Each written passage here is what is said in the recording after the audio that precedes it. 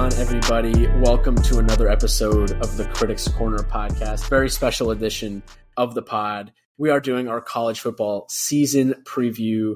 And, in the weeks following, every week this season, we're going to be doing college football podcasts with none other than Joe Sieben. Joe, welcome on the podcast. Excited to have you on for this college season. Appreciate you having me on. Excited to be on here a lot more frequently for college football and can't be more excited. I mean, college football, I think it's the best sport out there, the best season. Yeah, I mean, you can't beat the passion, the energy. Parity can lack. I mean, there's definitely more parity in the NFL. I'm not going to sugarcoat that. But, growing up Michigan fan, college football is ingrained in my fall.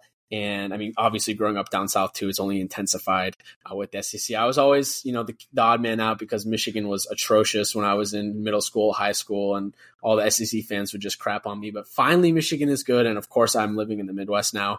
But I digress. This is going to be a loaded podcast. So I don't want to spend too much time, in the intro. But just to give you guys an outline of the podcast, if you want to skip around to different parts, we're going to start talking a little bit of an offseason recap and a week 0 recap. I'm going to talk about the realignment as well that we saw this offseason. Then we're going to go into some categories, some superlatives.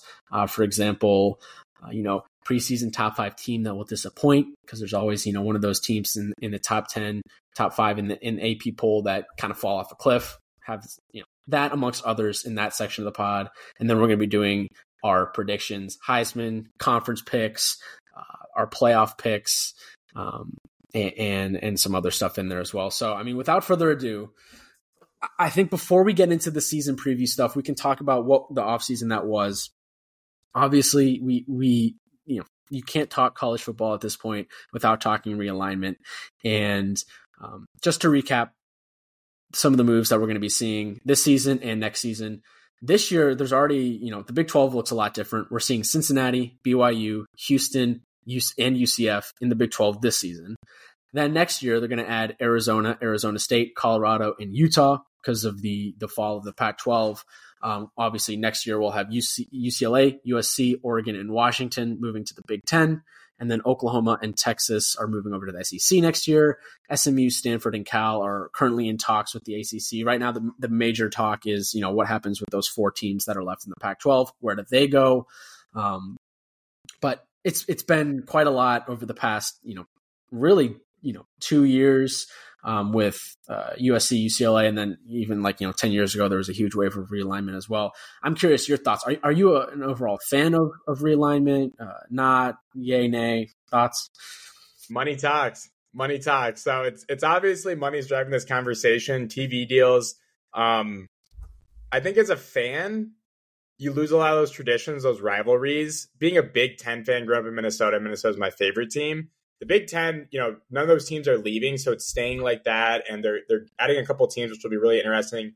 UCLA, USC, Oregon, Washington. So the Big Ten's history with those rivalries are still staying, but you can just see with all the other conferences, all that's going away. It's a money grab, the big TV deals, making sure you're in a power conference. One conference I thought that did really well, when Texas and Oklahoma decided to leave, they looked like Big 12 was on the down and out. Like they could have been what the Pac-12 is now, but they added those American teams and BYU going from independent to the conference, and now potentially adding, if they wanted to, like Oregon State, and Washington State. They're also getting Arizona, ASU, Colorado, Utah. That the Big 12 bounced back. Pac-12 just didn't create a media deal for their own teams, and nobody wanted it, so it just started disbanding. SEC is still going to be the powerhouse. They get whoever they want. It sounds like they don't really want anybody else. Yeah. I'll be curious what the ACC does. Doesn't really make sense for Stanford and Cal to be in it, but Stanford and Cal, academically, are huge programs. And, right. 10 years ago, if this had been happening, Stanford would have been a shoe into the Big Ten with Andrew Luck and how Shaw was running the program. Yeah. They were dominant. They were in the playoff discussion, essentially. But now they're just kind of a bottom feeder, which is sad to see, I think, for the Pac-12. All that's going away. Yeah, that's an interesting point on Stanford. And yeah, the ACC has been relatively quiet. Bringing in Stanford, Cal, I mean, they're so geographically, this makes no sense. And I wrote about it last summer when USC and UCLA joined the Big Ten, just how obviously this is all money driven, like you said. Like there's no way to like even remotely sugarcoat it. Like they can't lie to us. We know what it's all about.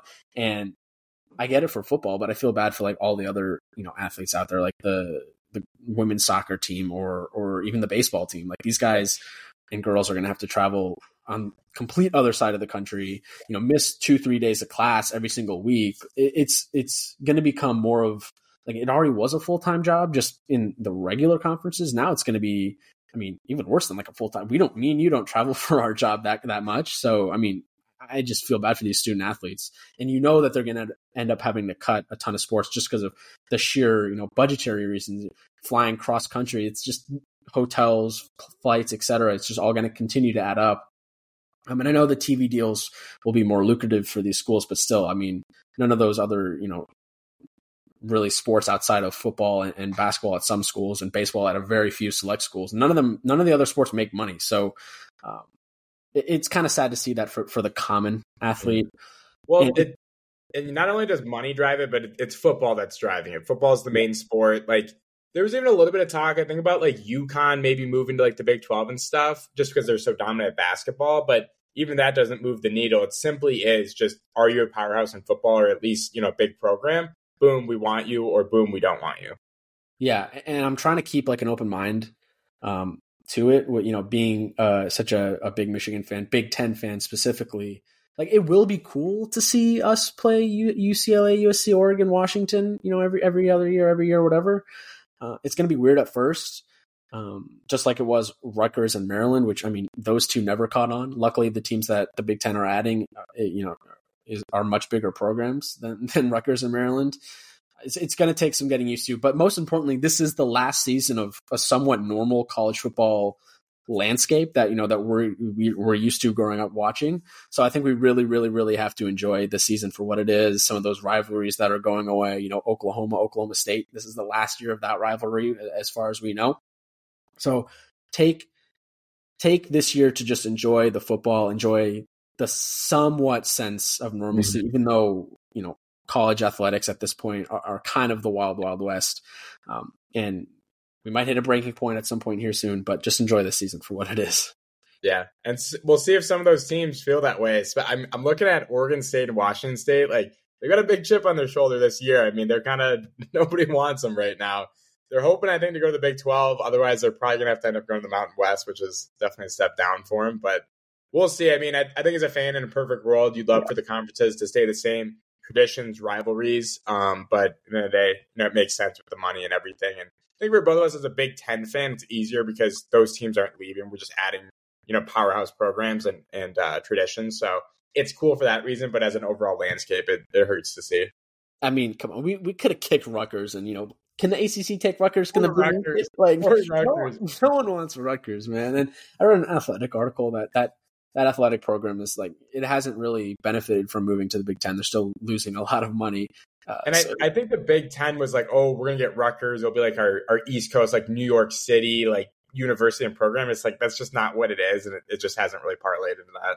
Yeah, college football is not very big in New York City, unless you went to one of those big schools like a Michigan, a USC, and you're living there. But no one in New York City cares about Rutgers football. No one is going from Manhattan to Piscataway, New Jersey to watch Rutgers or watch them on TV.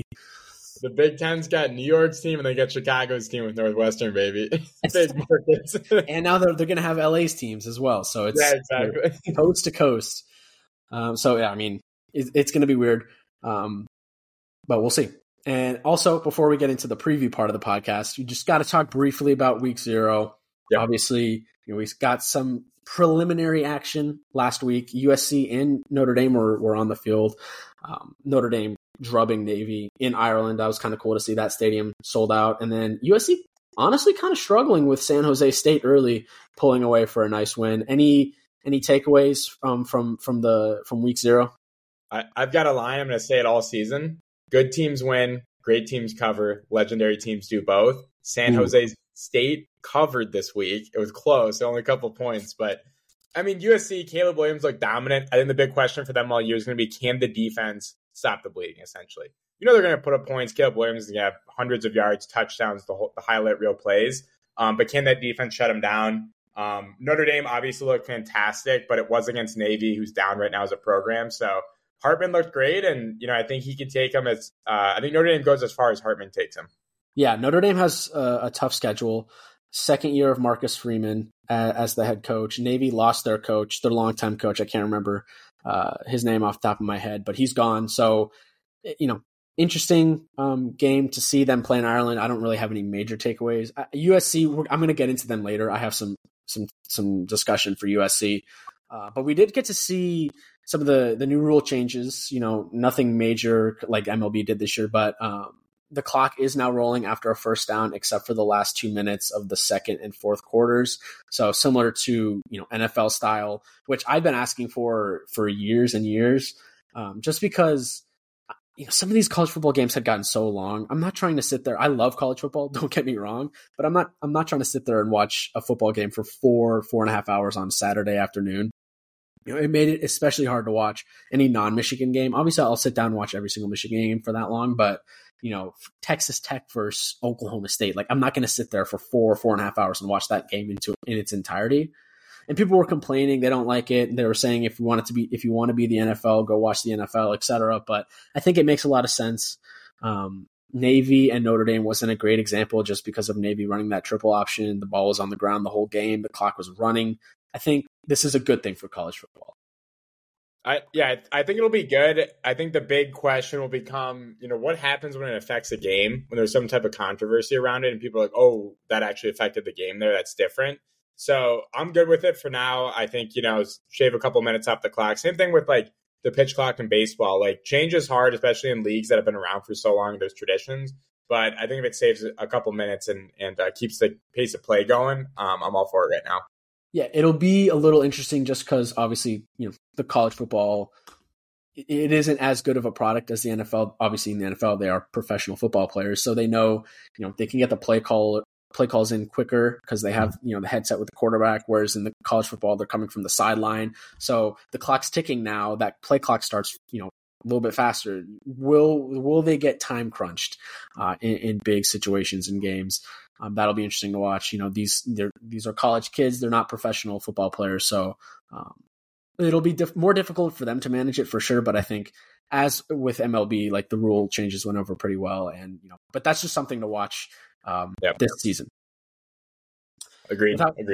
Without further ado, we're going to get into our categories, our superlative, whatever you want to call it. This is going to be a fun section of the podcast for sure. The first one that we have on our list, we have like 5 or 6 total. The first one, the team that needs a bounce back season the most. Team that was not great last year, maybe not great the year before that needs to bounce back with a good season, 8-4, depending on the school, 9-3, 10-2, or even 11-1. Who knows? Maybe a playoff appearance. Joe, who are you going with? For the first category, we're going down to Texas. But we're not going to Austin. We're going to College Station. Jimbo Fisher, 5-7 last year. Big contract. Everyone's talking about the buyout is super high. They want to keep him around. They still believe in him. The recruiting's been there. The players are there. The talent is there. Can they play to the talent level? They need a bounce back season. I think to their credit, they do have a good year this year. I don't think they're going to the playoff. But I think they have a good year. I think they bounce back. And I think if they go 5-7 again, like he's out. He's gone. It doesn't matter about the money. They've got boosters that'll pay that fine. They'll pay that every day of the week. And it keeps going down every year anyways. Yes. But I think, I'll get into this later, but I think they knock off Alabama. I think they take down the beast, and then they lose to LSU, a couple games like that they should. But I think they knock off Alabama. Ole Miss, they pick up some good wins that other years they should win. Maybe an 8-4, 9-3 year, a respectable that keeps Jimbo around, and certainly a bounce back compared to 5-7. Yeah, A&M absolutely. They need to have a bounce back season. 8-4 in 2021, which is a huge disappointment for their standards. 5-7 last year. They lost to Appalachian State last year. That was tough. You just can't do that if you're a power, SEC program. And they finished the year last year knocking off, and the game didn't matter, but they beat LSU, which I'm super high on LSU this year. But there's something about that where they just played well when nothing was on the line, and I think they can move that into this year as well. nothing was on the line for them in that game, but LSU had like a sneaky outside chance of making the playoff. So, absolutely. Is that a momentum carrying win? That remains to be seen. They got Bama at home, but then they have to go to Tennessee the next week. That's going to be a tough one for them at Ole Miss, and then at LSU the last game of the year. They need to, I mean, at the very least, go 7-5, 8-4. And I'll talk about them a little bit later on the podcast. But my team that needs a bounce back season the most is the Oklahoma Sooners. And, similar to A&M, they're coming off a very disappointing season. It is their last year in the Big 12, so they are moving over into the SEC next year. And I think that's just amplifies the pressure on this Oklahoma Sooners team. 6-7 last year. They were, really bad on defense, which is very unlike Brett Venables. Came over from Clemson when he was their defensive coordinator, became the head coach at OU. They were 122nd out of 131 FBS teams in total defense last year. That's just not a Brett Venables defense. That's just not what you expect to see from him. They allowed 461 yards per game, as well as 30 points a game, which is just ridiculous. A lot of pressure on quarterback Dylan Gabriel coming over from UCF, his second season at the helm at Oklahoma. And it's the second year of Brett Venables. So we're going to need a bounce back season from OU this year. I think there's a lot of pressure down there because, they might go over to the SEC next year and realize, our playoff window, it seemed like it was, going to be wide open moving to the SEC, moving to a power conference. All of a sudden we're losing four or 5 games a year just because the SEC is so loaded.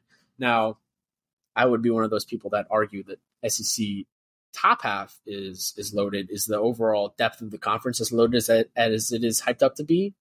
I don't know, but I've been saying that for decades at this point. But nonetheless, I think, if Oklahoma wants to make a playoff again or, make a run at a playoff, and I don't think they will this year, but I think this is one of their last chances to do so. And, Oklahoma, they were perennial playoff contenders under Lincoln Riley before he went over to USC, obviously. Now, they didn't do well in the playoff, but they were at least in there. I expect their defense to be a lot better this year. I expect them to be a lot better this year. I don't think they're going to make the playoff, but I think they really need a bounce back season. Yeah, 100% agree. 6-7 is not the OU standard, especially while they're still in the Big 12. And to your credit, I think Venables comes back. The defense is better with his guys. And I think Dylan Gabriel lights it up. He missed a couple of games last year with a concussion, and that hurt him. They had no depth behind him. So they're going to ride with him for sure. Absolutely. You have a couple other ones here listed. Yeah, I had OU on there as well. And then I've also got Auburn. It's a good one. Not necessarily with a new coach do they need it as bad, but I just think they've been down. Like you said, the SEC's loaded. It's a gauntlet, but they've just been down for a few years. They've been relevant for a while. So I think they just need to bounce back, a resurgence there. So who knows? Maybe they take down the Beast, take down their rival Alabama this year. That would be. That game's always entertaining, heated rivals, and first year Hugh Freeze.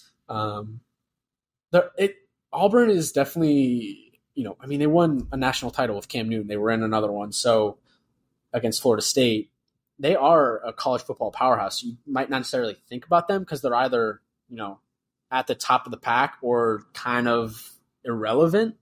But yeah, they need a bounce back season under Hugh Freeze in year one. I don't know if they're gonna. They're in tough division in the SEC. I don't know if they can do it, but I like that pick as well. Next category, coach on the hottest seat. Who you got?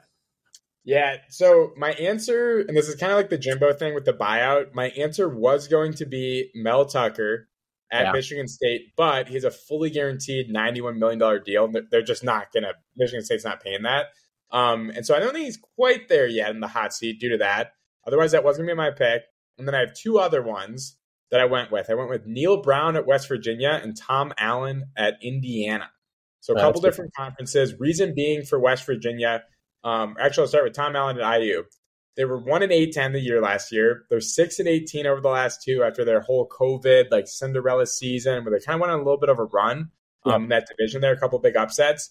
They're on the road. They're at Michigan. They're at Penn State. They're at Illinois. They're at Purdue. They have a neutral site game versus Louisville. I just don't like their slate. I think they're going to go 4-8, maybe worse, 3-9. That division they're in the Big Ten, they're just going to lose to Penn State, Ohio State, Michigan. I feel like every year. And I just don't think they have a good squad. They're only returning 8 starters this year. It's the lowest and the fewest in the Big Ten. And I just think, after that Cinderella run and COVID, they've just gone downhill. And they lost when they had Penix. That was their chance right there. So they lost him too. So I think he's on a very hot seat. And then the second one, Neil Brown at West Virginia, came from Troy. And it seems like West Virginia's kind of bounced around. They usually get a big upset once a year. He's going to do his 6th season, back-to-back losing seasons. His buyout drops a little bit after this year. Their first game's versus Penn State, which I think they're going to get smoked in.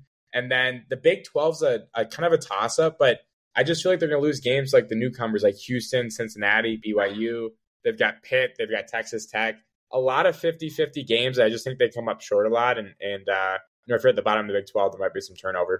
Yeah, those are 2 good ones. I think Indiana is in a really tough situation, being in that section of the Big Ten where Big Ten East. I mean, it's the best division in college football. I would argue, maybe SEC West, but Penn State, Michigan, Ohio State. Those are 3 top 5 caliber teams. You could see 2 of those teams make the college football playoff this season. They're going to lose to those teams every year, and like you said, losing Penix, he's a Heisman candidate this season at Washington. Tough, not necessarily like a football like school. Obviously, they're known for being a basketball school, but I do think there's a lot of pressure on Tom Allen there. And West Virginia is more of a football school. Like people, it's fun when West Virginia is good and relevant. Tavon Austin, shout out to him. I agree with both of those. My pick is Jimbo Fisher at Texas A&M. We already talked about him. 5-7 last year, 8-4 and 21. Back-to-back losses to Mississippi State, and lost to South Carolina. They lost 6 straight games last season. We know how bad last year was. He did hire Bobby Petrino as his offensive coordinator this offseason, which was a bit of a startling move. Felt a little bit desperate, but I mean the offense was really bad. Last season, they were 13th in scoring in the SEC with only 22.8 points per game, 11th in rushing, 141.8 yards per game, and 10th in passing, 219.4 yards per game. Those are horrible numbers. Bobby Petrino and Jimbo Fisher, both known to have quite, interesting, you could say, personalities. Will they clash? That remains to be seen. Quarterback Connor Weigman, they have a solid wide receiving core. They should be better on offense, right? They play Bama at home, at Tennessee, at Ole Miss, and at LSU. It's a tough schedule. 8-4. I think for them, 8-4 and maybe upset 9-3 is kind of what I'm expecting from the Aggies this year. And like you said, I don't think Jimbo gets necessarily fired because the buyout after the season is $77 million, which is just lunacy. I think if they go 5-7 or worse, I think they pay it.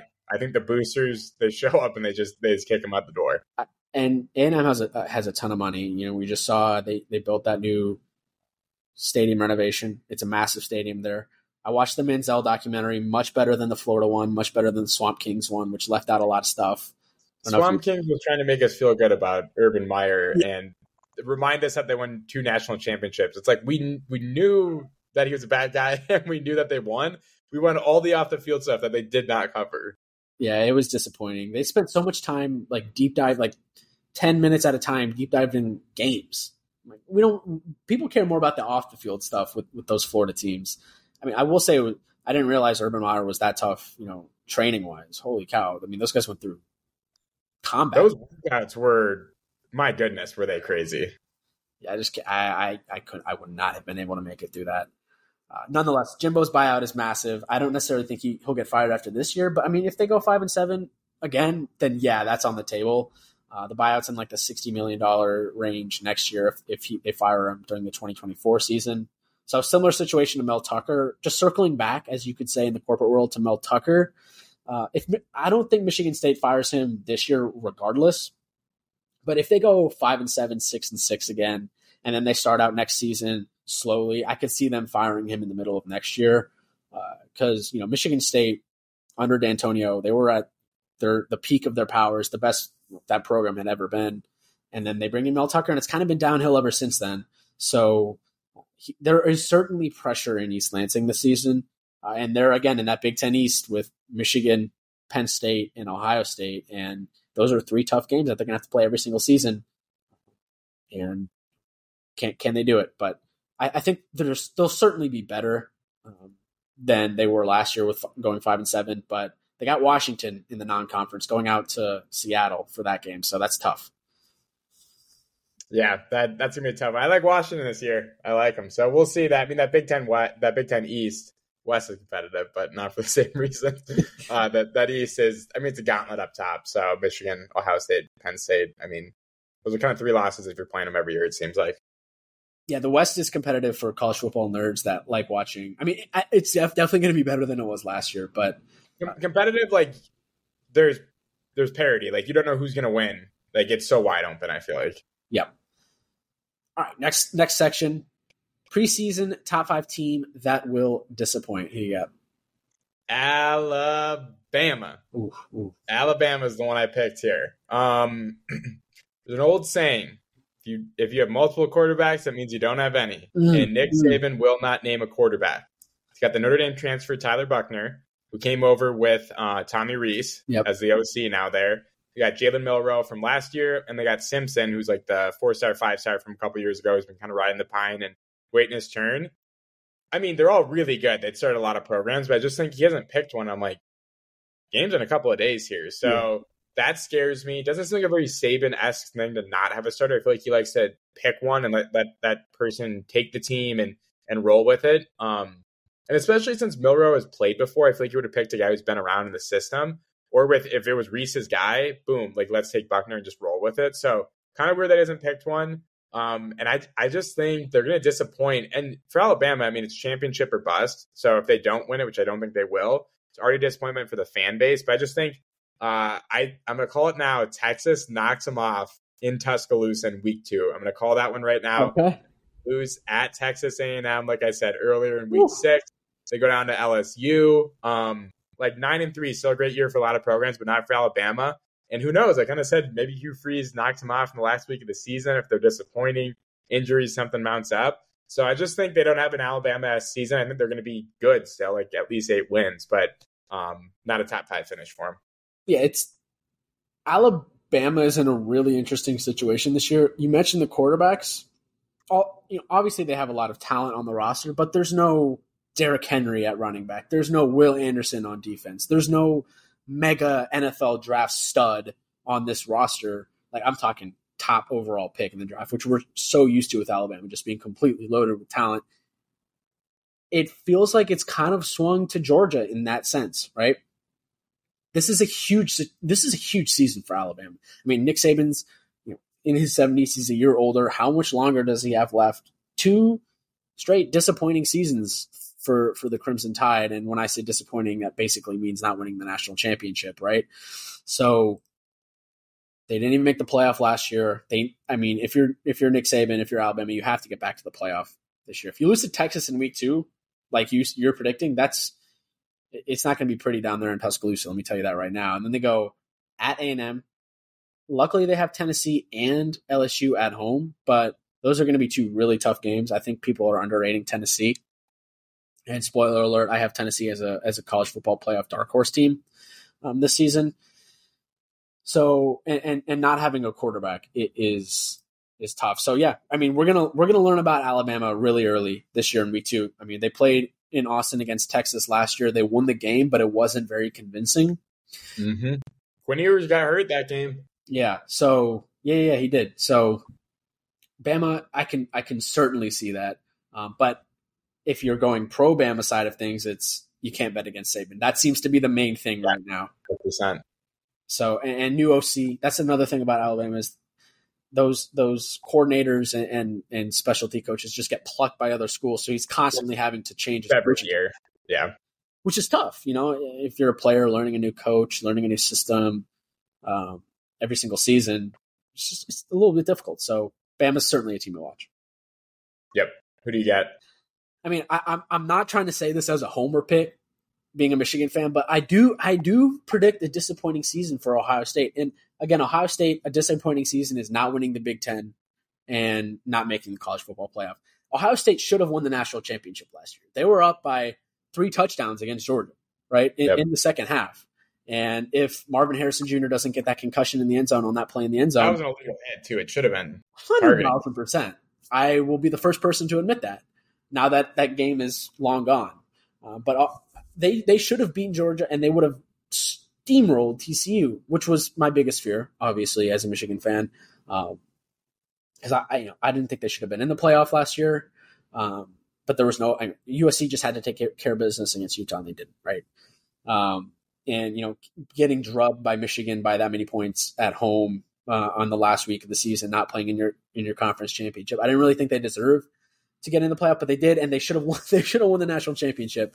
But this year, obviously, they lose C.J. Stroud to the NFL. They don't have they haven't named a quarterback, right? Same thing. Yeah, they haven't named a quarterback. Seems to be a very a theme amongst some of the teams in the top 5 this year. Right now, it's either going to be Kyle McCord or Devin Brown. McCord's a junior, Brown's a sophomore. I'm thinking it's going to be Kyle McCord. Yeah. But man, you look at Ohio State's schedule this year as well. It's not easy. They play at Michigan the last game of the season, but week 4, they're going to South Bend playing Notre Dame, and we saw what Notre Dame looked like in week 1. Sneaky tough game. And then in October 21st, they got Penn State. That's at home. But then the next weekend, they have to go to Wisconsin, who's number 19 in the country right now. I'll get into them a little bit later, but I'm high on Wisconsin this season. And then, they wrap up the season at Michigan. I'm not saying they could lose 4 games, but is there a world in which Ohio State goes like 9-3, 10-2 this year? Because we saw Michigan run all over them, and they'll say that it was only a couple of big plays that beat them last year, but those plays happened nonetheless. So I think their defense looks soft against Michigan. Their offensive line, it continues to be a major question mark, and they're breaking in a new quarterback. Obviously, they have no doubt the best wide receiving core in the country, but that won't matter if you don't have a quarterback that can get them the football. I think McCord will be solid, but he's no C.J. Stroud. I think C.J. Stroud will probably be the best Ohio State quarterback in the NFL that we've seen. Maybe I hope Justin Fields is, but nonetheless, I don't know. I think there's a chance they can beat Michigan this year. I do, but I still think there's an upset in there that I'll get into later, and I don't know. It's a tough schedule. I think the big thing for the Big Ten East is Penn State. Like, they're obviously in that upper echelon of the Big Ten. They'd win the Big Ten West, I feel like, every year if they were over there. But God knows they fish Michigan and Ohio State every single season. And they can move the needle, I think. And they could knock off Michigan. They could knock off Ohio State. And, who knows? Are we talking about Penn State? They're a dark horse, I think, for the playoff. I don't have them going, but they could make a legitimate run if all the things go their way. Yeah, we'll get into them later when we talk deep dive the Big Ten and make our predictions for that conference. Next category, moving off of disappointing team, going to a little more positive here, and the category is team that could be this year's TCU. Now, TCU started last year unranked and ended up making the national championship game. We didn't have to dig that deep. I think Joe did here. But basically a team that's under the radar, maybe in the lower half of the top 25 or unranked, that you think has an outside chance of making the playoff and maybe even somehow sneaking into a national championship. Yep. I got 2 of them. We're going back to Texas, and it ain't Austin again. We're going to Texas Tech. And we also have Miami on here, but Texas Tech, 2 words, 1 name, 1 guy, Tyler Show from Oregon, played last season. He's back again. They've got Oregon at home week 2. It's a great game. If they light that up, if they go off, that's going to turn them into, I think, a team to beat in the Big 12, and they can make a run for it. They've also got at Texas the last week of the season. So if they knock off Oregon and they make a run early in the year, that could be a pivotal game without divisions in the Big 12. Yeah. Texas Tech in Austin last week of the season. I think it all rides on Tyler Show. It's the Big 12. Texas Tech's defense not going to be perfect. They're going to be decent, I think, at best. But that offense, I think, is going to be dynamite. So let's see if they can get rolling. Guns up down there. And then Miami, the U, baby. They usually have expectations. I feel like they're flying under the radar a little bit in the ACC. Clemson's, king of the hill. They're hanging out up top. They're always the preseason favorite. Miami made a lot of hype last year, and they just went downhill. I think Mario Cristobal comes back. Tyler Van Dyke, again, honing in on the quarterbacks. It's all about the quarterback in college football. I think he comes back. He's got a lot of talent, and he comes back. They've got Clemson and Texas A&M at home. They can make statements. They were 5-7 last year, and the name of the game is play to their talent level. Play to the talent level. They're the best safeties, I think, in the country. Their defense is good. The offense has a lot of talent. I think if they put it together, they could be playing the ACC championship game. That's a really interesting pick, and one that I haven't heard like anywhere in the college football landscape. I think that A&M matchup week 2 is a very intriguing matchup. A&M and Miami really kind of resemble each other in the sense that they get these high prize recruits and they just don't convert them into wins. Yep. And the best part is someone's got to win that game. Someone has to win that game. Mario Cristobal, second season in Miami, brought in 42 new players, including 16 transfers, 7 new assistant coaches, including 2 new coordinators. The O-line should be better. They got a UCF transfer, an Alabama transfer, and a 5-star signee on that O-line.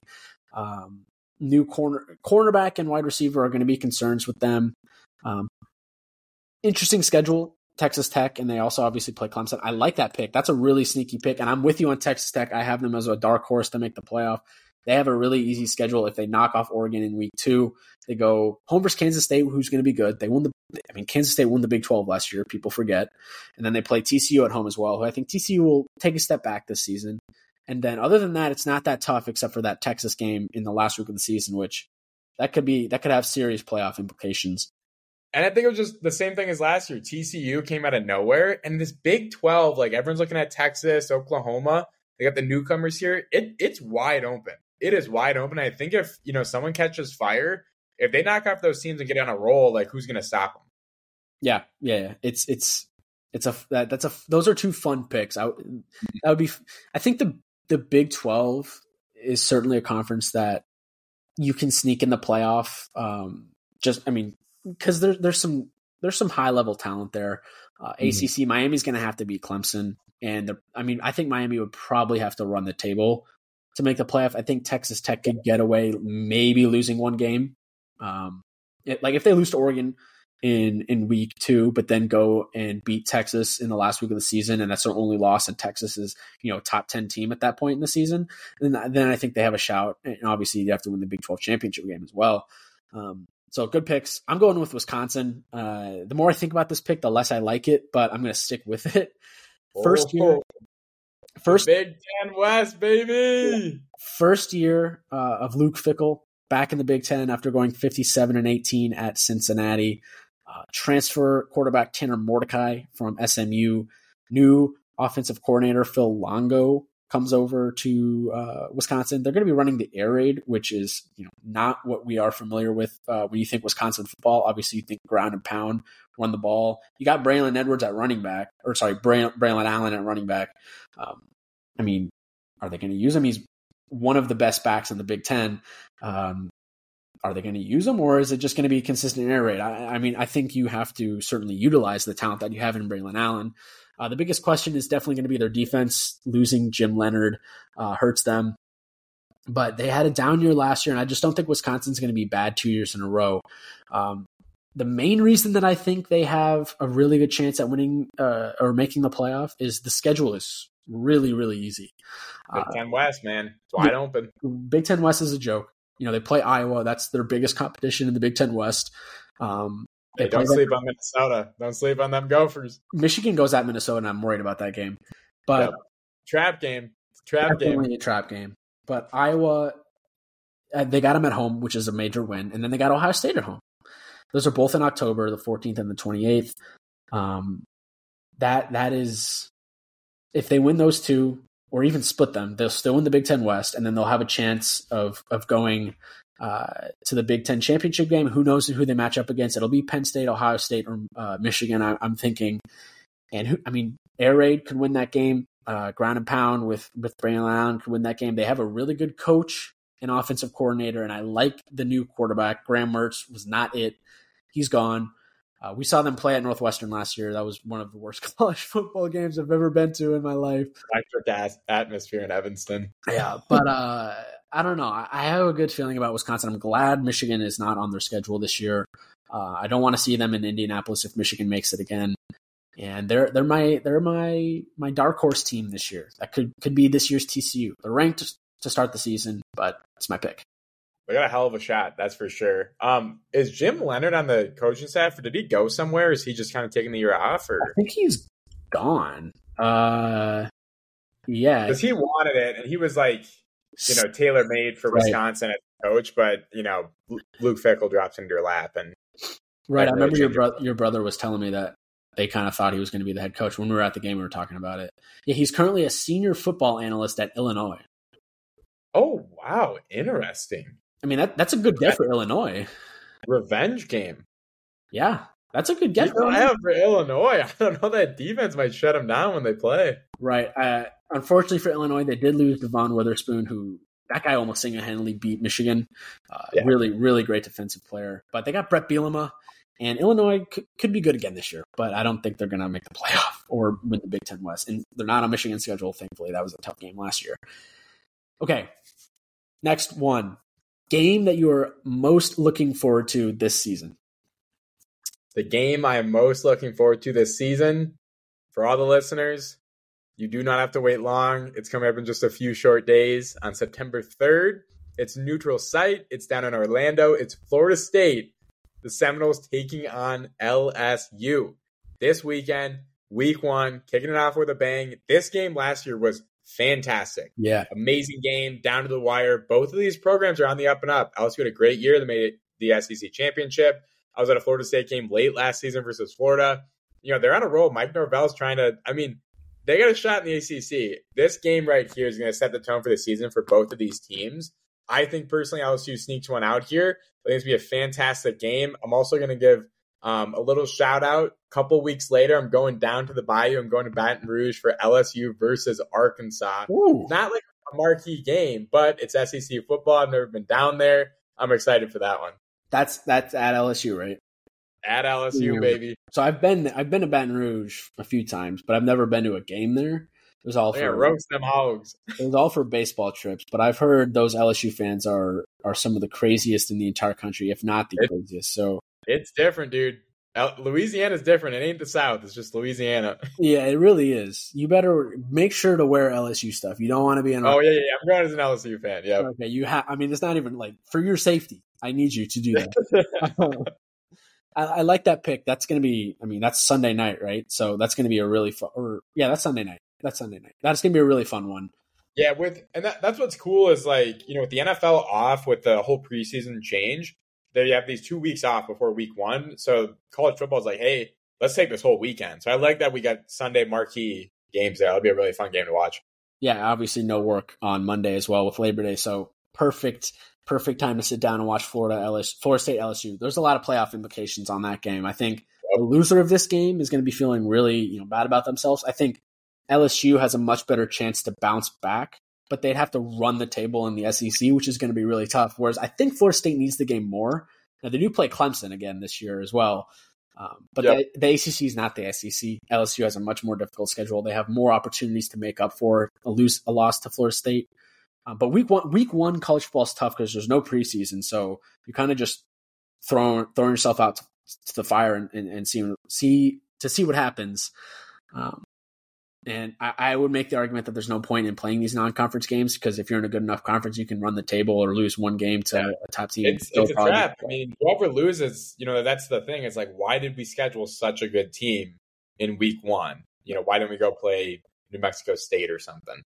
And catching a straight shot there. But and moving forward, all these teams are going to be in the same conference pretty much. So there's going to be less non-conference opportunities. It'll be like some of these conference teams that never play each other. That'll be considered the Big Ten and SEC. It's like, why schedule out a conference unless you're playing, a bottom feeder? So exactly, like a Vanderbilt. Vanderbilt, the 2 straight there. Mine is Georgia at Tennessee on November 18th. I wanted to pick a non-Michigan game because obviously, Michigan, Ohio State, Michigan, Penn State, Michigan State. Those are all top of my list. But outside of Michigan, it's Georgia at Tennessee, November 18th. The main reason is, honestly, we don't see Georgia play a team with a pulse until this game. If you they play Ole Miss the week before on the 11th, November 11th, but I don't think Ole Miss is going to be that great this season. So just to list Georgia's schedule this year, it's UT Martin, Ball State, South Carolina, UAB to start the season, all at home, at Auburn, home versus Kentucky, at Vandy, home versus Florida, who could be good, maybe, home versus Missouri, home versus Ole Miss, at Tennessee, at Georgia Tech. That is the easiest schedule for any preseason number one team in the country that I can remember. I know they're in the SEC. People want to wax poetic about the SEC, but that is a tragic schedule, and it's been talked about enough. I don't want to get into it, but Tennessee, really good team. I know they lost Jalen Hyatt. I know they lost Hendon Hooker, but Joe Milton is a Heisman sleeper.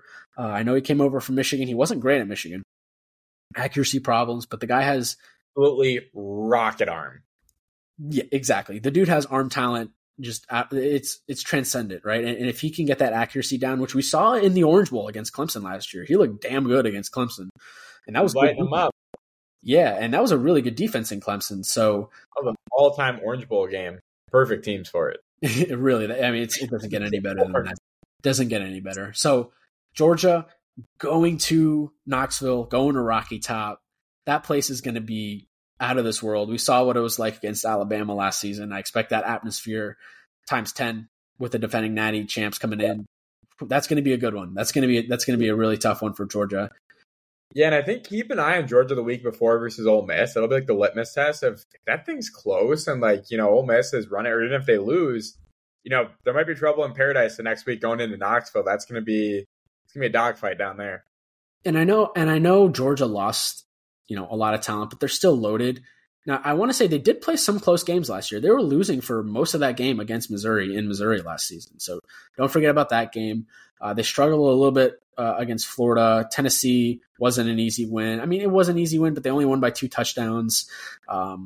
LSU, they won that. And then the Ohio State one was a struggle as well. So Georgia looks like flawless when you think back on their season last year, but there were some cracks under the surface. They're not necessarily invincible. So I think Tennessee has a chance in that game.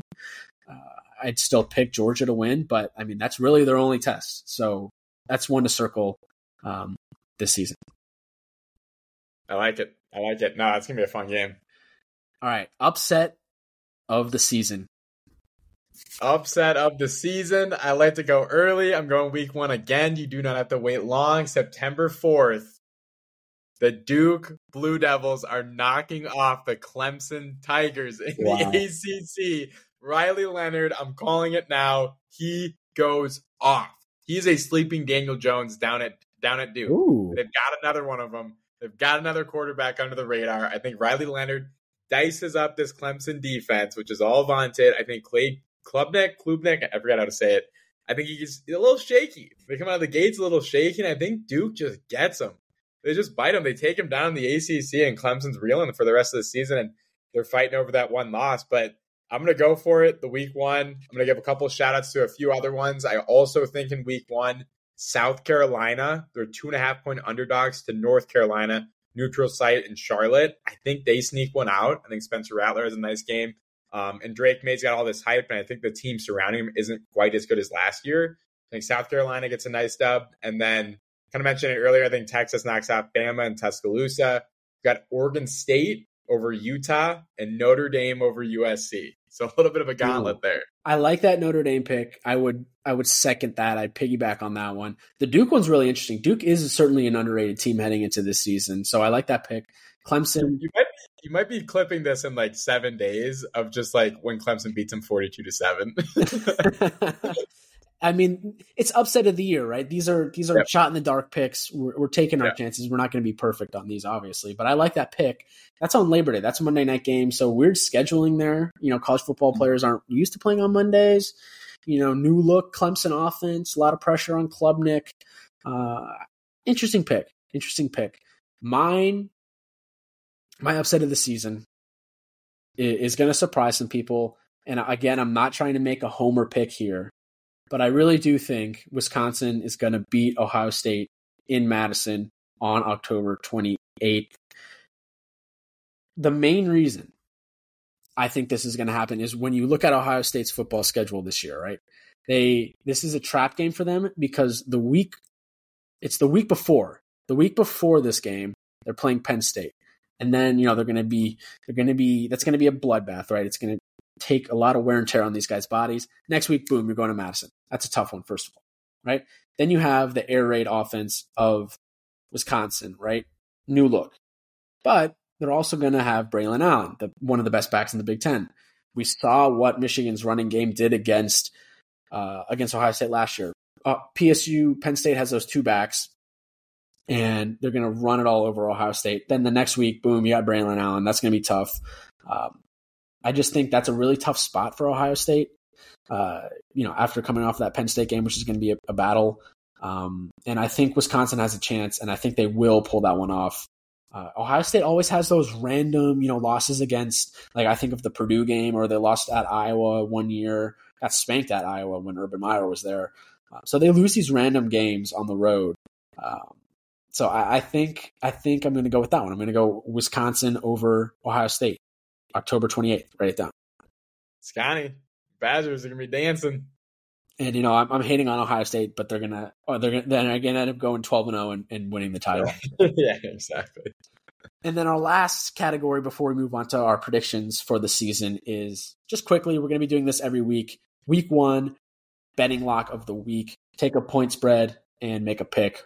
What you got? Let's go. Love this. I've been all over week 1, so. Go sprinkle Duke over Clemson. Like I just said, you can get about plus 400. They're about 2 touchdown underdogs this coming weekend. But I also like Washington at home versus Boise State. That's a tough, sneaky group of 5 team, Boise State. Washington, two touchdown favorites, minus 14. I think Michael Penix, he balls out. I think Boise State's got a lot of hype as that like Power 5, Cinderella kind of New Year's 6 team.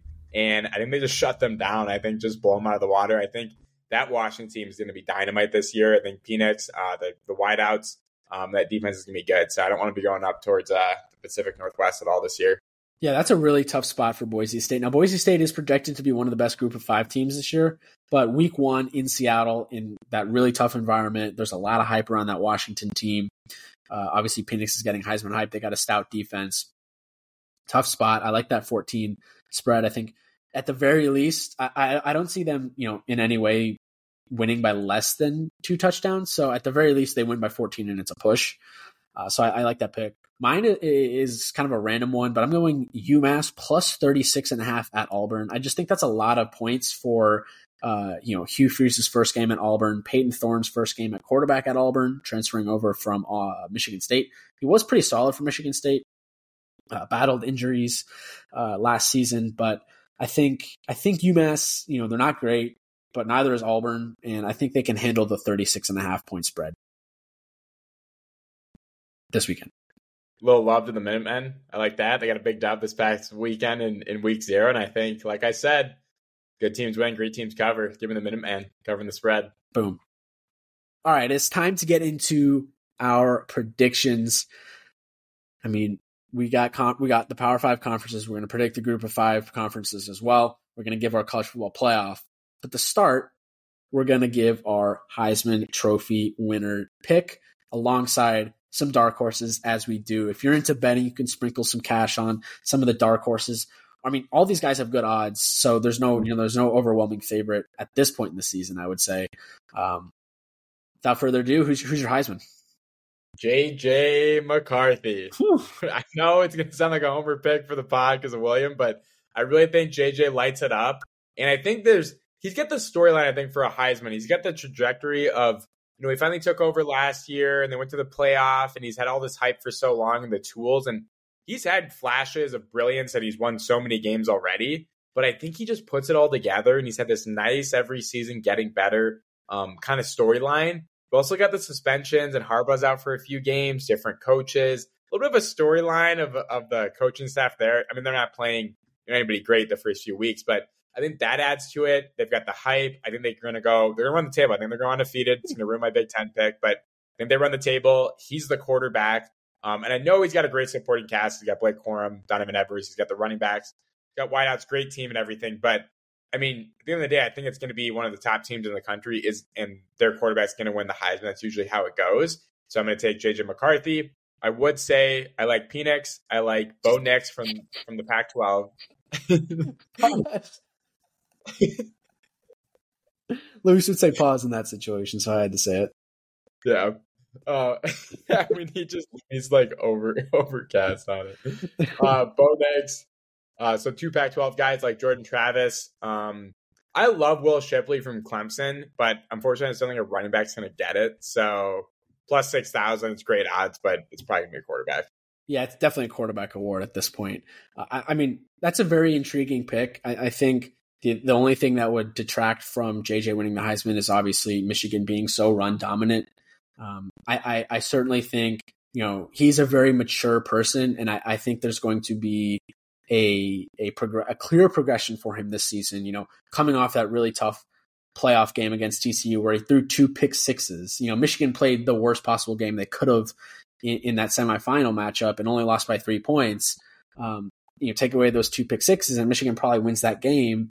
I'm sure JJ thought about that a lot this offseason and took that and really worked hard in camp, in offseason workouts, etc. And now this is his first full season as the starting quarterback. People forget there was, that quarterback controversy with Cade McNamara, who's now at Iowa, and JJ last season, where Cade started game 1 against Colorado State, JJ started game 2 against Hawaii, and then he ended up winning the job. But there was some uncertainty around the quarterback position at Michigan last year, and now it's clearly JJ's team, and they're obviously rallying around him, and he's the guy moving forward. So there is certainly, I can see the path for him, right? Michigan runs the table, even goes 11-1. He's the best player on the team, puts up great numbers because he can run the ball as well, and the progression is there. So I like the pick, and I also obviously like your sprinkles there. Will Shipley, I don't think probably won't win.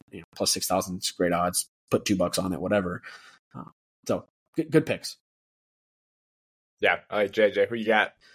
My guy, I mean, my pick is Caleb Williams, just because Poverty Conference. He's going to be the number 1 pick in the draft.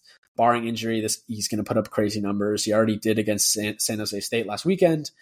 So I'm going safe. I'm going conventional. I'm taking Caleb Williams. They're loaded on offense. Tons of weapons at receiver and tight end.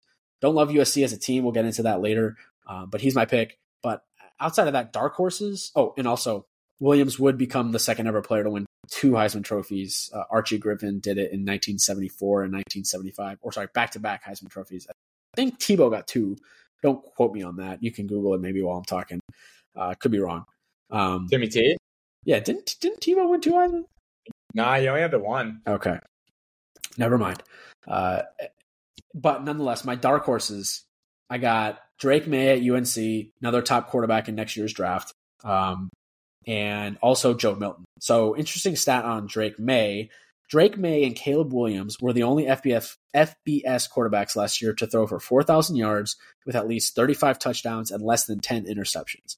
That's kind of what it takes to win the Heisman, right? Obviously, you got to run up the numbers. I think North Carolina, while they're they play Clemson, they have a favorable schedule. Just playing in the ACC, relatively weak conference, I think he can put up numbers there. And then Joe Milton, we talked about him at Tennessee. Pretty easy schedule outside of Georgia and Alabama this year. He's got the arm talent. Those 2 games, he's got those chances to be the Heisman moment in those games if he can have that type of season. Exactly. And, Tennessee still has weapons despite losing Jalen Hyatt. So I think Joe Milton certainly has the arm talent and the legs to do so. He's really fun quarterback to watch as a neutral. So just a fun pick to follow throughout the course of the season. But those are my picks. I like it. Yeah, safe pick. Caleb Williams, probably the best player in college football. He's going to light up the Pac-12 in those defenses, so he'll put up numbers. Did you see that he's thinking about might not be in the NCAA football game last year or next year? And it's like, I mean, who cares? I'm buying the game anyway. Yeah. They got to put that game out. They do. All right, Pac-12. We're going to list our title game and our champion, as well as some major games to watch. So title game, we just talked about him, arguably the best player in college football. So I think USC makes it there. They run the table, but they do not win. They do not win the Pac-12 title game. That goes to Oregon and Bo Nix. Give me the Ducks. Taking the Pac-12. I know I said Texas Tech has that chance in week 2 to upset them. I think they win that game. I think Oregon runs the table this year in the Pac-12. I think Bo Nix has a great season to take the Ducks pretty deep. Hey, Dan Lanning, a head coach, Bo Nix. Oregon's doing a huge marketing campaign. I don't know if you've seen all the billboards, and they took out a full-page ad in the New York Times. This bodacious ad campaign kind of came out of nowhere. Baby. Interesting choice there for Oregon. My pick is Washington versus USC in the title game, and I got Washington winning it, mainly because I'm so sick of this USC hype because they have not proven me that they're not as soft as a baby's ass. We saw what happened against Utah twice last season. This team lost to Tulane in their bowl game. I think it was the Cotton Bowl. I mean, you can't lose to Tulane. Tulane plays in like a 5,000 seat stadium. So I'm sick until USC proves to me that they're not Charmin soft on defense. Then they're not my pick to win the Pac-12. I can see them losing to Notre Dame. I can see them even losing to an Oregon in the regular season. So I mean, they might not even make the Pac-12 championship game. I'm worried about Cam Rising at Utah. He's towards ACL against Penn State in the Rose Bowl last year. He's not fully healthy yet, but we all know Utah. I mean, they won the Pac-12 2 years in a row, and they are USC's bogey team. USC plays them later in the season, so maybe Rising will be healthy by then. I'm just so sick of this USC. They didn't look good against San Jose State on Saturday. I mean, they gave up 28 points, 21 points. It was close in the first half in that game. So I'm not picking USC to go to the playoff. I know they brought in some transfers on defense. I'll believe it when I see it. I don't know. Do you feel the same way? Like you picked Oregon to win the thing. So yeah, I think USC is going to win the games they should, but it's like they go at. I mean, it won't count towards the conference, but they're at Notre Dame. I think that's a tough game for them. They're at Oregon late in the season in November. I think that's going to be a tough environment. Obviously, I just picked Oregon, so it could be a rematch up there. They're at home versus Washington. They've got Utah, which we mentioned. One game I want to highlight is Oregon at Washington, October 21st. That's a big game. That'll be a fun one. There's some sneaky good Pac-12 games this year, and I ultimately think for old time's sake, the last year of the Pac-12, I think they, in classic Pac-12 fashion, they play themselves out of the playoff yet again. Play themselves out. They're going to shoot themselves in the foot. I think like Oregon's going to beat Washington. Washington's going to beat USC. USC's going to lose to Notre Dame, and then they're going to meet in the playoff, and they're all going to have 2 losses or something like that. Exactly. Some major games to highlight from the Pac-12 this year. We got Oregon at Texas Tech. Talked about that one, September 9th. USC at Notre Dame in South Bend. That's going to be a great game. October 14th, Oregon at Washington, the 21st of October. Utah at USC, the 21st of October. Oregon at Utah, the 28th. And then Washington at USC, November 4th. And USC at Oregon, November 11th. So there's a really good chance these teams cannibalize each other just reading off those games. Yeah, there's gonna be some fun Pac-12 after dark games.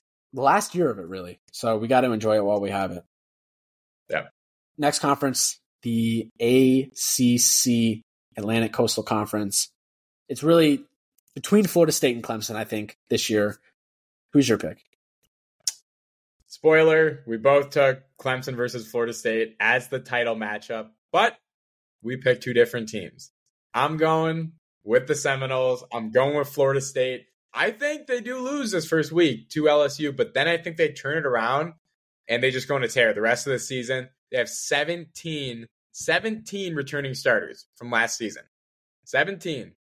They also, one of them is Jordan Travis. I saw a game last year, the last regular season game versus Florida in Tallahassee. This guy is electric.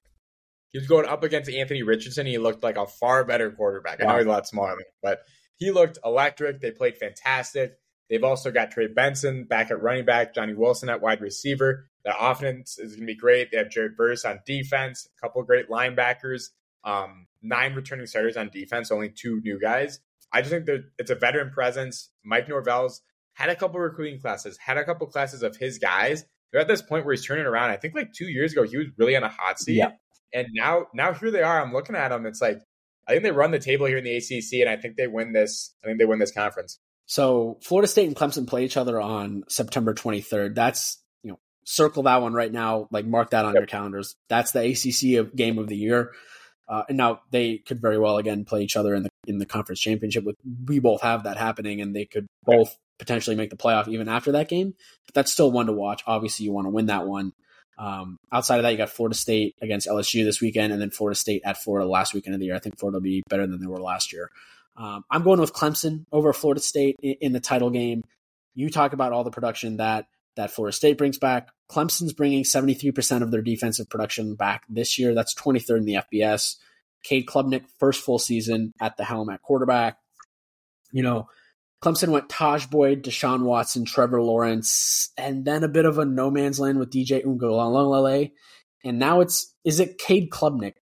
While they lost the game, I saw some signs from him in the Orange Bowl this season. They're bringing in Garrett Riley as the offensive coordinator from TCU, a highly thought of football mind. I don't think he's going to be at Clemson very long because Lincoln Riley's brother.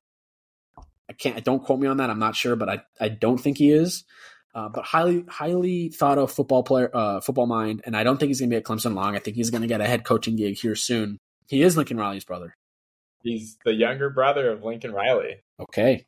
Interesting. That only makes me feel better about this case that I'm making for Clemson. So they clearly knew that the defense or the offense was something that they needed to fix this year, and then the roster's filled with 4-star, 5-star talent around Klubnik. So I really do think that Clemson is going to be back to relevancy this year. And people forget Clemson, if they beat South Carolina the last week of the season last year, they're probably in the playoff as well. So they were close. They're kind of like USC was last year. They're kind of like even like an Alabama. Like they were close to making the playoff last season. People forget about that. So I think Clemson turns it around this year. DJ's gone. Klubnik's back at the helm. And Clemson over Florida State in a tight one. And I think I'm going to – spoiler, I got Clemson in the playoff this year. ACC's back in the playoff. I like it. Yeah, that'll be a fun game in September when those two match up. All right, Big 12. We're going back to Texas. I've said it a few times, and we're landing in Austin. Give me the Longhorns. Texas is back. They're back this year, and they're taking on the Kansas State Wildcats in the title game. I think Kansas State puts together a sneaky little season just like last year. They make the title game, but I think Texas just lights it up. I think Quinn has an unreal season. I've already said it a couple times. I think they knock off Alabama in Tuscaloosa. Doesn't help their Big 12 standings, but I think it just keeps them rolling, and they're going to have a hell of a season. So give me the Longhorns. I think Texas is back. Yeah, so Texas is my pick in the Big 12 as well. I got them over Oklahoma in the title game. It's really a bet on Quinn Ewers' development and Steve Sarkisian. Ewers he has a ton of pressure on him. I make an argument that he is has the most pressure on him out of any quarterback in the country just because of the pressure that comes with Texas. But also you have Arch Manning looming, where if Ewers isn't good this year, boom, Manning's got all the hype in the world. He's going to be that guy next year for them. So I think Ewers is going to be good this year. You got A.D. Mitchell transferring in from Georgia at wide receiver. He's got two of the biggest catches in Georgia football history. He's going to take some pressure off of the 5-star stud Xavier Worthy, who struggled a little bit last year, but I think he's going to be good. All 5 starters back off on the offensive line. They bring in safety Jalen Catalon from Arkansas, cornerback Gavin Holmes from Wake Forest. Defense should be good enough, but the defense certainly is behind the offense at Texas. But I think it's enough to get them over the hill in the Big 12. I don't think they make the playoff. They're not a playoff team for me this year. I don't think there's going to be a Big 12 team in the playoff. I think it's the same thing as the Pac-12. Like they shoot themselves in the foot and just play themselves out of contention. Like I think Oklahoma might be like 7-5 and somehow knock out Texas like before the Big 12 title game and stuff like that. Yeah, and I think the Big 12 will be just kind of fun to watch this year because it's the only season where we're going to have these new teams in the conference as well as Oklahoma and Texas. So it's kind of like a one-season wonder year for the Big 12. So this is the only time we're going to see this iteration of the Big 12. So kind of enjoy this season. And look out for those squads. I mean, BYU's got Keaton Slovis. I don't think they're going to be like crazy good, but he's a veteran quarterback. Cincinnati's been dominant the last few years. UCF is sneaky with John Reese Plumlee, which will be fun. Yeah. Houston versus all those Texas teams. Like these teams are going to be sneaky. They're going to be competitive games. Two-sport athlete, Plumlee. He plays football at UCF as well. So, yeah, big games in the Big 12 this year. Just a couple. Texas at Alabama. September 9th, and then Texas against Oklahoma October 7th, as well as Oklahoma State, the last iteration of that rivalry on November 4th. Those are some games to watch in the Big 12. And, a lot of these teams play each other similar to the Pac-12 and the ACC because there are no divisions in that conference this season. I think I'm like 99% sure on that. Don't quote me. Yeah. But that we both got Texas coming out of Big 12. Mm-hmm. The big one, we're into the Big Two here, the Big 10 and then the SEC, but Big 10, what's your prediction? We're going to go with Michigan. I picked JJ as the Heisman. I think that's a big reason why. But I just, I think Michigan gets it done. They've got a lot of guys returning. You'll hit on a couple points, but the O-line looks fantastic with a lot of these transfers. They made the playoff last year. JJ makes a run. I don't think the suspensions or anything are going to cause like any actual issues or anything. They're playing, just a couple of teams in the first few weeks. So I think they run the table. They're not going to knock off everyone they're going to play. They're going to own Ohio State, I think, again here. But I am going to have them playing not the Cinderella of Wisconsin, but Iowa, representing the Big Ten West in Indianapolis. I think they have a sneaky season down there at Iowa. I think the defense is fantastic. They got Cooper DeJean as arguably one of the best players in the country on defense. I think Cade has a good year. They were abysmal on offense last year. They needed like 2 touchdowns a game with how good their defense is, and they would get like a field goal pretty much every game. But I think Cade has a good season. They got some good tight ends, and I think they get a good couple wins. I think they actually knock off Wisconsin. We talked about it a little bit earlier, but they won't beat Michigan in Indianapolis, but I like Iowa to make it, represent the Big Ten West, and Michigan ultimately make the playoff and make a run for the Big Ten. I mean, as long as Iowa's football players aren't betting on the unders in their own games, then they have a chance. Yeah, that was. Is that because of the state of Iowa? Is that they were representing, like they were physically in the state of Iowa, or is it just because they were college athletes? For like betting on, like rules wise? Like, I think they were betting on stuff, but wasn't it also partly because they were in the state of Iowa? I'm not sure exactly. I mean, I know as like a college athlete, you can't even play like fantasy football for money. So, yeah. But yeah, that's crazy. I mean, Iowa State's starting quarterback was one of those guys that was in that whole deal. So he's not the quarterback right now. I don't even think he's with the team. Just ridiculous. I mean, that's a story to follow just in sports in general is the influence on gambling is having on the sport, which I really hope, something's got to happen with this. It's ridiculous. But I like the Iowa pick. It's going to be Iowa or Wisconsin, I think, in the West this year in the Big Ten. So that's a good pick. My title game is Michigan versus Wisconsin, and I'm going to go with Michigan to win the Big Ten again this year for a third straight season. Now, I do think there's a very good chance you can make arguments for Ohio State. You can make arguments for Penn State.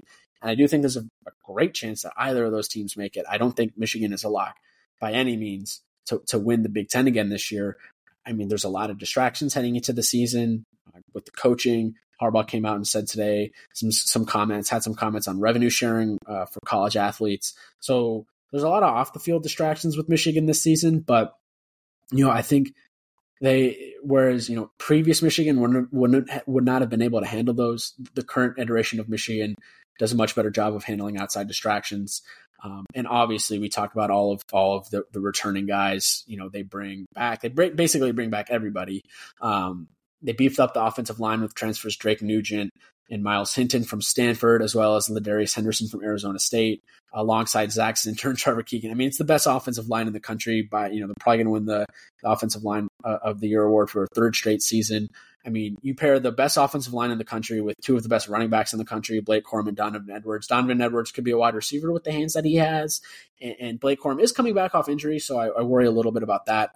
People forget he wasn't in the Ohio State game or the playoff game last season. He's our best player last year. So he's, best back in the country or one of the best backs in the country alongside Donovan Edwards, who's a top 10 back in the country, top 5 back in the country. Just absolutely loaded on offense. You got JJ McCarthy, who's one of the better quarterbacks in the country. Defense, there's more question marks around the defense, but Braden McGregor, first full season of really starting. You got Mason Graham, Chris Jenkins, Will Johnson at cornerback, second season, 5-star recruit. Was really good as a freshman last year. I think he's going to progress even more and be one of the best lockdown corners in the country. You got Rod Moore at free safety, absolute stud. Makari Page at strong safety, a bit of a question mark there. Mike Stanton still back for another season, had one of the biggest plays of the year against Ohio State, knocking that touchdown pass away from the tight end at Ohio State. Can't remember his name.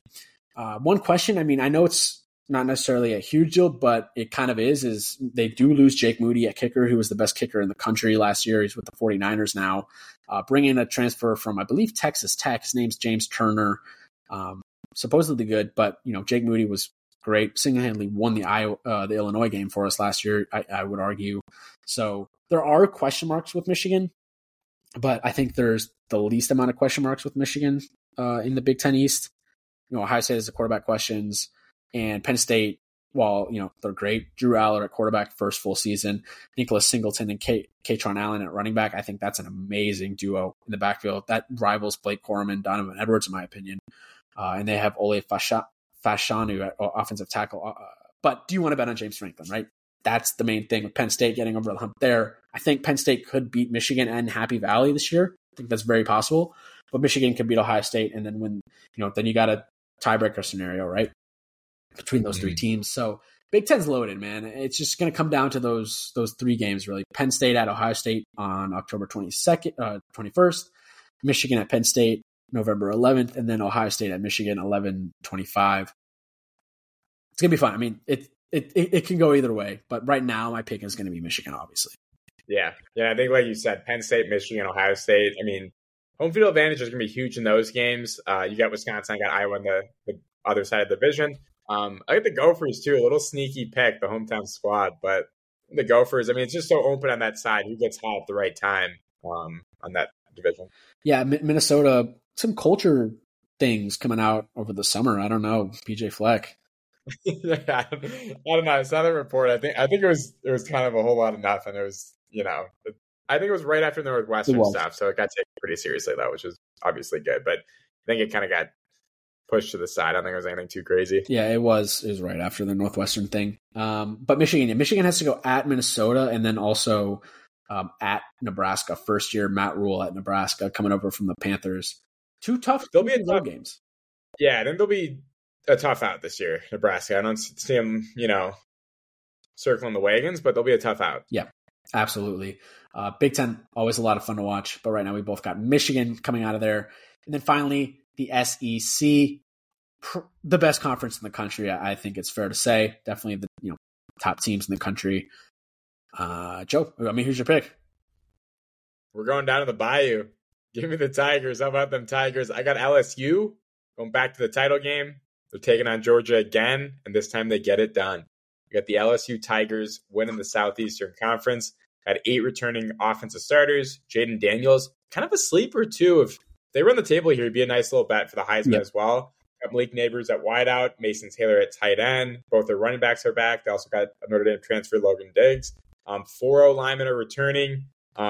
They start the season this weekend. Big test against Florida State. I think they win that one. It'll be a tough competitive game. And then they get rolling. They run the table here in the SEC. Wow. And have a hell of a season for Brian Kelly in his second season. Yeah, I mean, they were really close to making the playoff last year. You can make the argument if they beat A&M, and they would have had to beat Georgia in the title game, but they wouldn't have had a chance heading into the final weekend of the season to make the playoff. They got Florida State, like you said, week 1. And then outside of that, the only really difficult, challenging game I would say is at Alabama on November 4th. I can see them winning that game just because I don't think either of us are that high on Alabama this season. So, LSU, that's a good pick.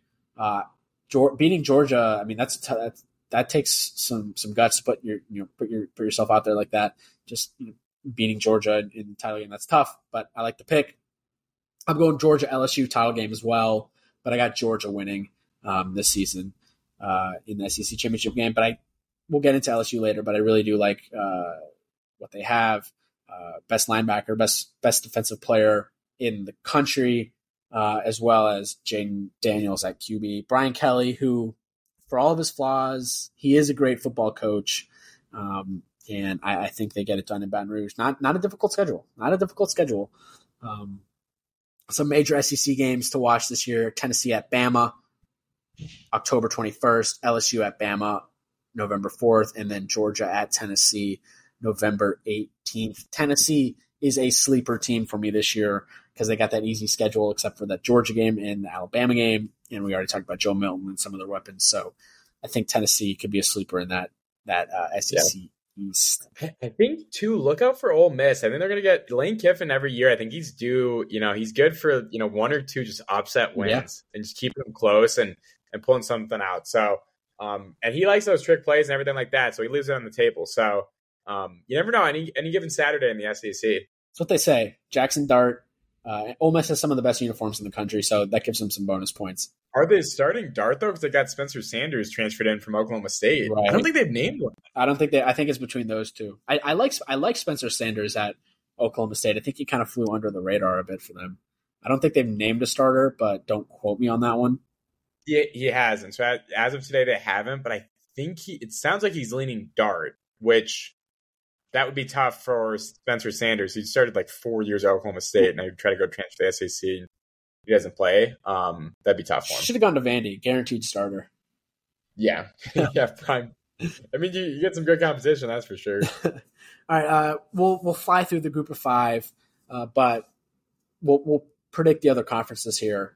Who you got in these group of five conferences? Yeah, let me lay it out here. So the American, I'm going to take UTSA. Going to have another great season there. Mountain West, Boise State, even though they're going to lose to Washington this weekend. The MAC, I'm going Toledo. Give me the Rockets.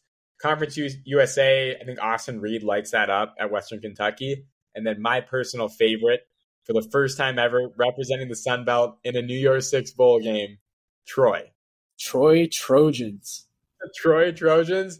And I think they're going to have a crazy win. I picked Kansas State to make the Big 12 championship. In a non-conference game, week 2, I think Troy beats Kansas State.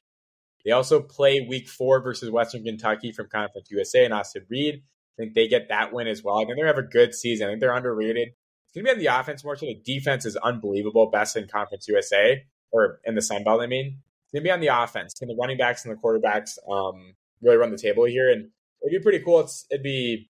I wonder what the odds would be on this, but for them to represent the group of 5 from the Sun Belt in the New Year's 6 game would be pretty crazy.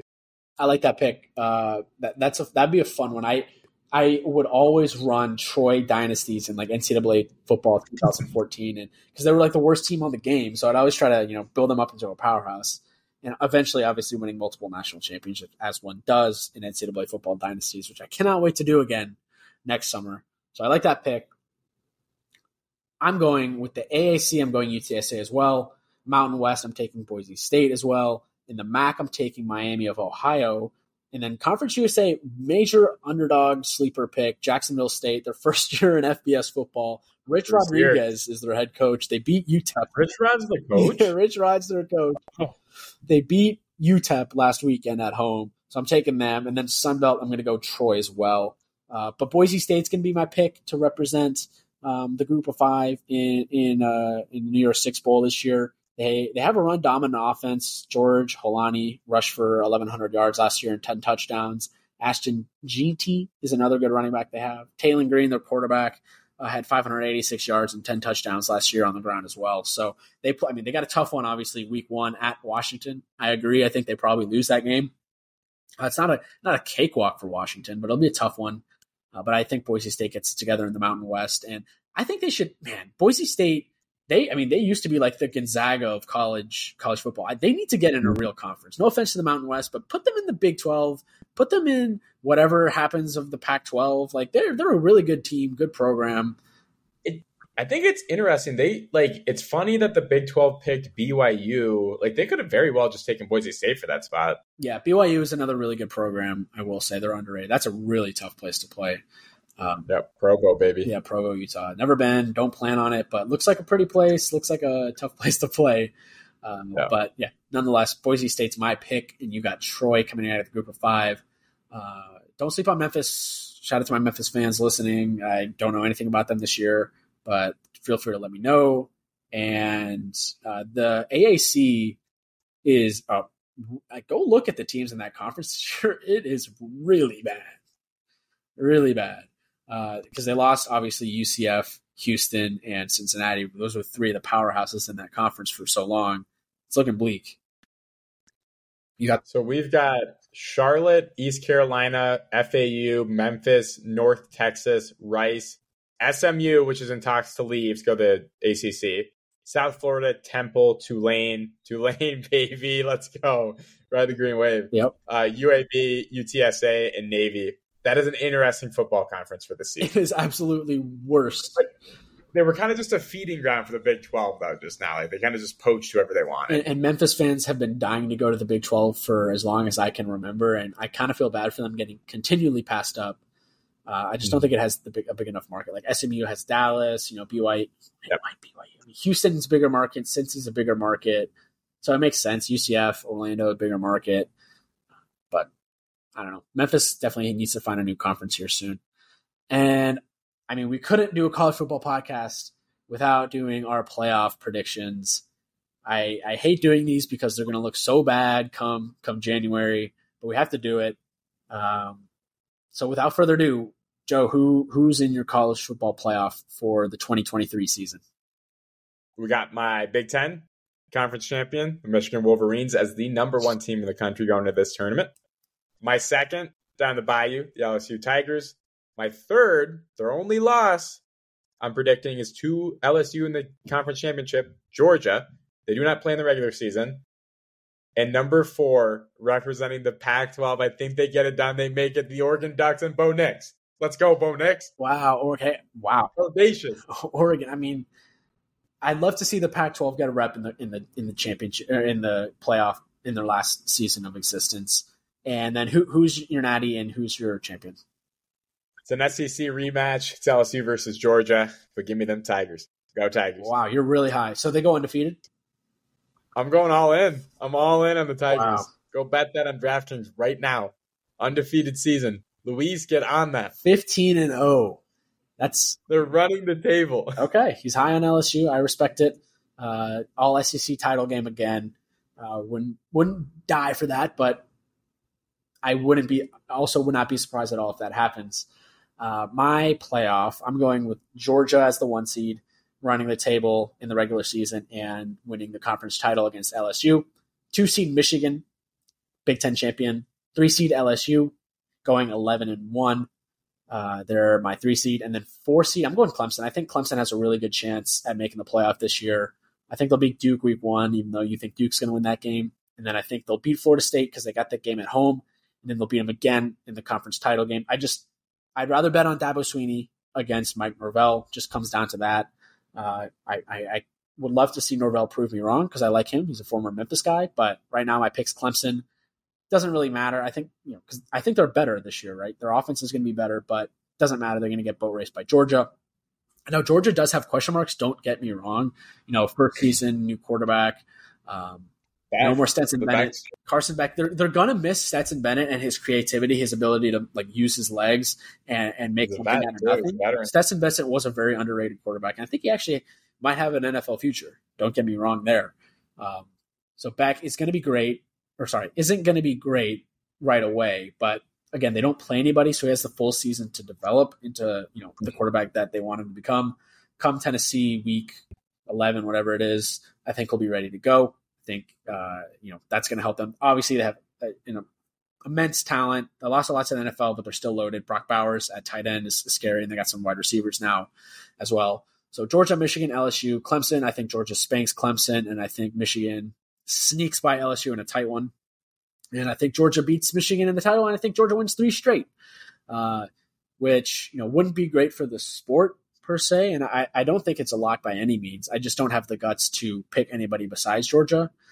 But I do think this Georgia team isn't as good as the ones in years before. So I do think there's a chance that we might finally see someone not named Georgia, win the championship. And who knows? I mean, there could be a world in which they lose to Tennessee and lose the title game, or don't even make the title game and don't even make the playoff. But right now, I'm still going Georgia as my champion. Yeah. Small note, too. I said Georgia would be the 3 seed. Oregon would be the 4. I think it's actually reversed. I think Oregon would be the 3, Georgia the 4. Only reason being is I think LSU will be the 2 team in the country behind Michigan going into this, and they would never schedule LSU versus Georgia back-to-back weeks. I think the playoff would be bad for ratings and money-wise. That's a good point. They kind of did that last year, if I'm not mistaken, with the Michigan-Ohio State deal. Yeah, they were like, we can't schedule this again. Yeah, which, I mean, okay, that's fair. I'm glad that didn't happen. I'm also really glad Michigan didn't have to play Ohio State in the title game. That would have been even worse. we were really close to that happening too. I mean, I know neither of them played in the title game, but Michigan beats TCU. As you know, as much as TCU fans hate to say it, Michigan wins that game 9 times out of 10. They played the worst possible game they could have, and then Ohio State should have beaten Georgia. So, but that was last year. This is this year. I mean, I could not be more excited. Week 0 gave us a little bit of a taste, but Week 0 isn't the full thing, and we get the full thing this weekend. Could not be more excited. And I mean, with that, kick off this weekend. Excitement levels. How you feeling?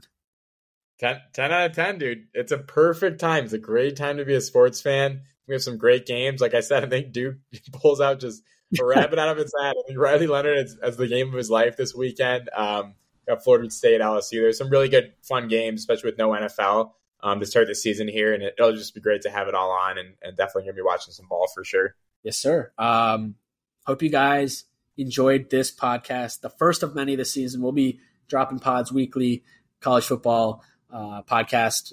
We'll think of some gimmicks and some topics to discuss weekly, some categories, etc. and whatnot. But had a lot of fun making this one. Hope you enjoyed it. Don't take our picks seriously because they're probably all going to be wrong. Don't bet on all of them. But also maybe just fade us. Maybe just fade us. But also, I think UMass plus 36.5 this weekend, and you like Washington minus 14. So take those and run them to the bank. We should keep track of our locks of the week this season as well. For sure. So, but anyway, thank you all for listening, and we will catch you guys on the next episode. Peace out.